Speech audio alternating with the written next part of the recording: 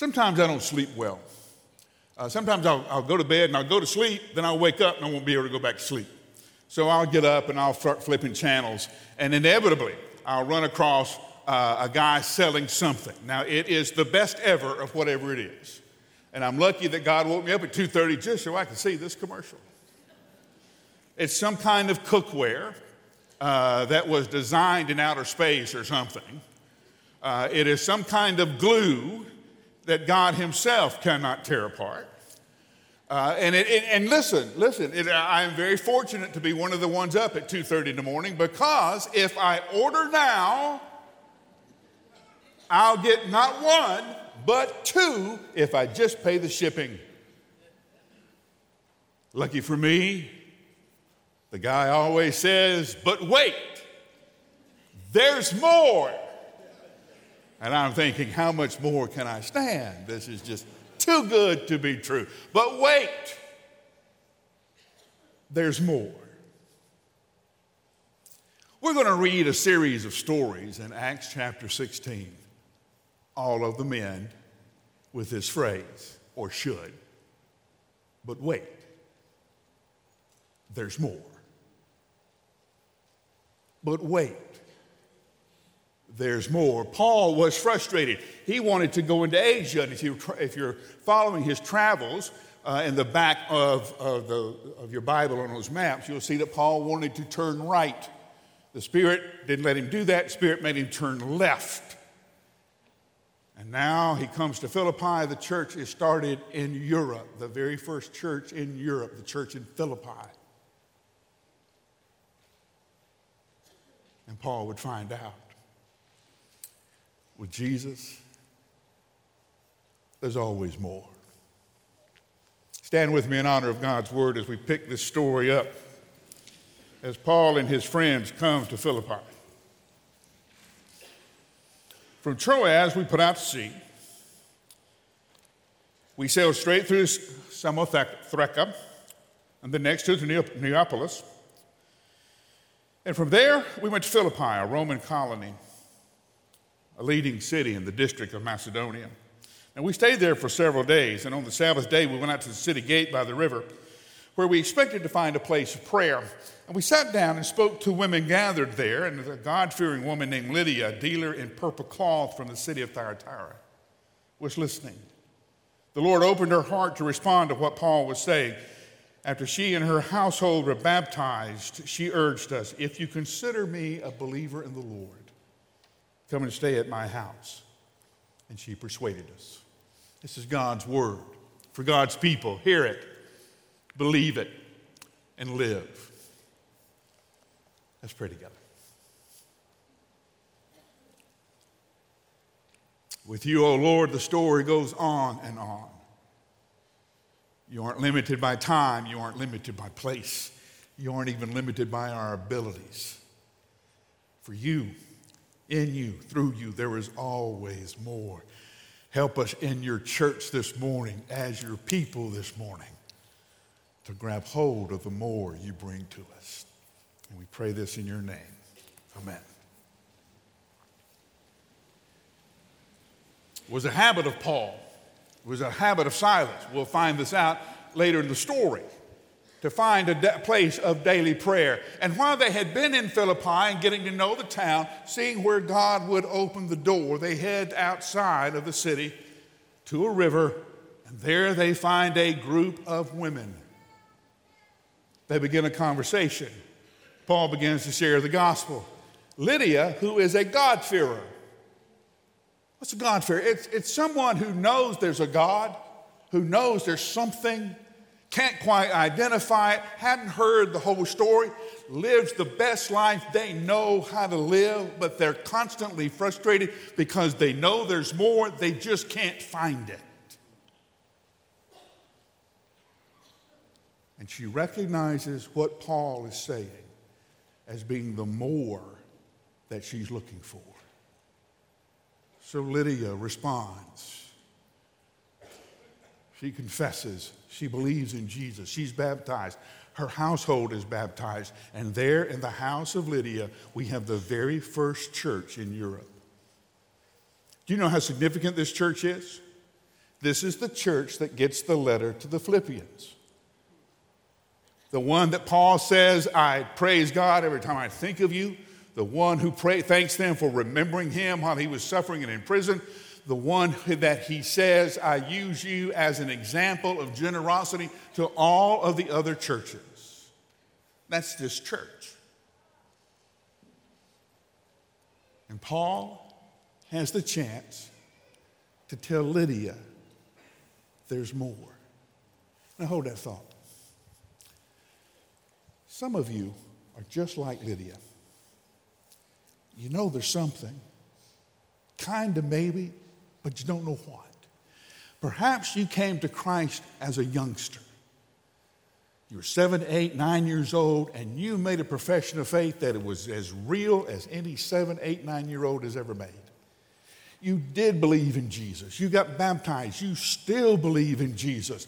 It's just you have never grown past that baptism moment. You were born again. You just never started again. Born again means you're called to live again. There's more to this story. Some of us, if you grew up Baptist, come on now, we got just enough Jesus to be miserable all the time. Right? Okay? Your sins are forgiven, but you don't know how to deal with temptation. You don't know that you're supposed to grow up to be more like Jesus. And to you, I want you to hear me say, but wait, there's more. There's a life, there's a purpose, there's a hope. There is more. Like Lydia,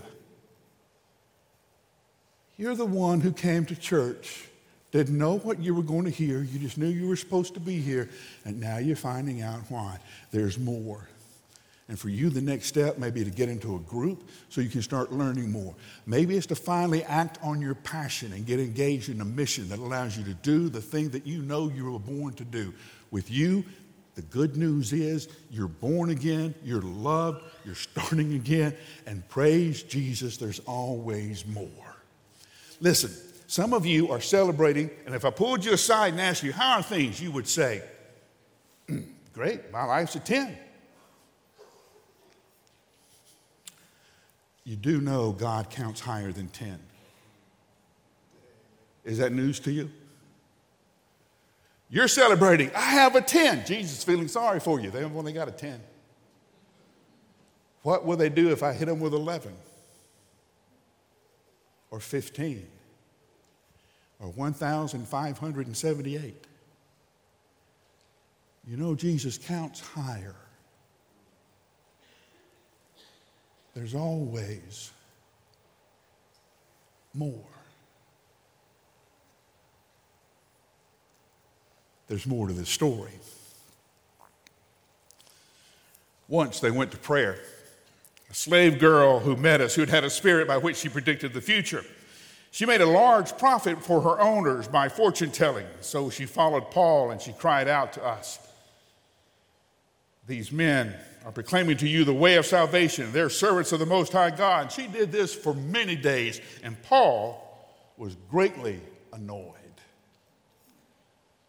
And turning to the Spirit, he said, I command you in the name of Jesus Christ, come out of her. And it came out right away. And when her owners realized their hope of profit were gone, they seized Paul and Silas.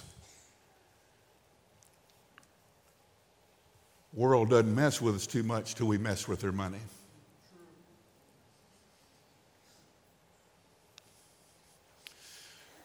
This little girl was a slave of these men, and she was used. This little girl was possessed by a demon, and the demon recognized the presence of Christ in Paul and Silas. But you need to know a pattern in the New Testament. Demons are never allowed to praise God. They are never allowed to speak. Now, there are a couple of times when demons came to Jesus, and Jesus made them shut up. Paul, aggravated, not only at the interruption of this little girl, but by the actions of this men who would use a little girl like this, calls the demon out, and she loses the ability to make money for her owners, and they get mad. Hear me. It is never God's will that any of his children be slaves. You were created to be free.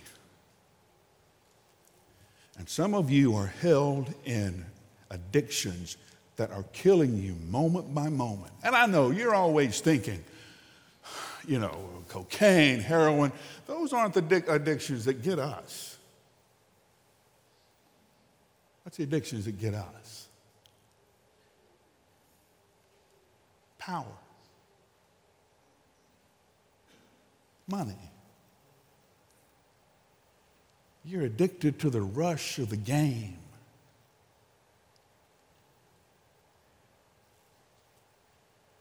And as soon as you stop, the world will throw you away just like they threw this little girl away. But this little girl had a name. This little girl was somebody. And Paul and Silas knew that and wouldn't let her stay a slave to that demon. Some of you are caught. You are caught, and you tell me, I can't get out of it. Get this. No, you can't.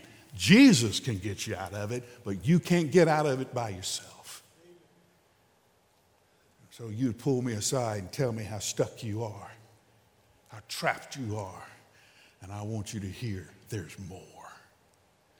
It's never the Father's will that you stay slave. There's more to your story. How many of you have ever heard if you stand up to a bully, they'll back down? You ever heard that? It's a lie. A bully will punch you in the nose just the same. How many of you have heard Jesus or remember Jesus say, don't worry what to say when you're dragged in front of the Sanhedrin and the religious leaders, for the Spirit will give you what to say? Do you know that actually happens? There are men and women who are suffering now for the sake of the name, and Paul and Silas were arrested, beaten, thrown in jail. They were locked in the most secure place of the jail, chained, feet locked and stopped so they could not move. And about midnight, Paul and Silas were praying and singing hymns to God, and the prisoners were listening to them. And suddenly there was such a violent earthquake that the foundations of the jail were taken. And immediately all the doors were open and everyone's chains came loose. And when the jailer woke up and saw the doors of the prison standing open, he drew his sword and was going to kill himself, assuming that all the prisoners had run off. But Paul called out in a loud voice, "Don't harm yourself. We're all here." The jailer called for lights, rushed in, and fell trembling before Paul and Silas. "Sir, what must I do to be saved?"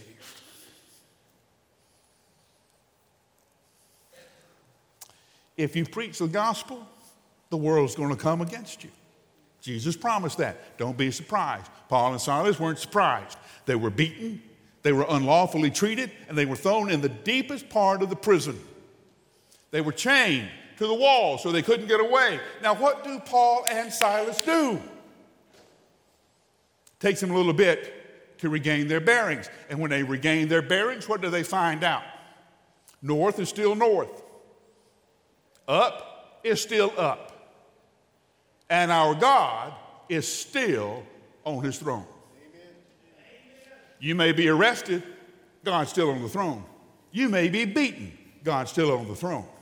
You may be chained and put in prison, God's still on the throne. And our response is always the defiant moment of worship. The weapon against the darkness is worship. When we proclaim that there is no name above his name, no king but Jesus. There's more. There's always more. Some of you have been rocked. The world has turned. Things have changed. You can't make sense of them anymore. And you've come to this moment of worship to realize up is still up. God is still on his throne.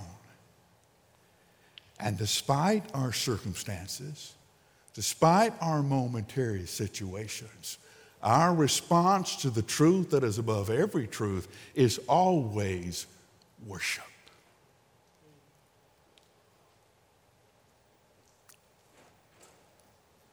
There's more to this story. There's more to your story.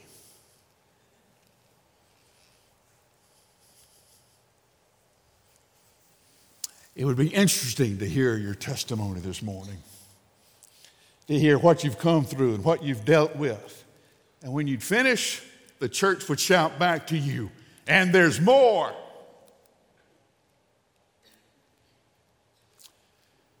The saddest moment would be if you walked out of here without your more, not understanding that Jesus has more. You may be like Lydia. You may know all that you can know, and you know it's not enough. You know there's more. You just don't know what to do with it. And this is the moment that Jesus will let you know who he is. We're waiting for you in the Welcome Center to continue this conversation. But don't leave this place without knowing that more. For others of you, you're trapped. Don't know how to get out, but hear me. In the power of Jesus, there's more. You may have done everything right to only have everything go wrong. Like Paul and Silas in the jail, hear me. There's more. So we decided to end this service a little differently. We're going to let Travis sing. I just want him to sing over you, just kind of give you the cover. So you can deal with Jesus however you need to, so you can have the conversation you now need to have to find your more. Don't leave this moment. I beg you. Don't leave this moment and not have your more.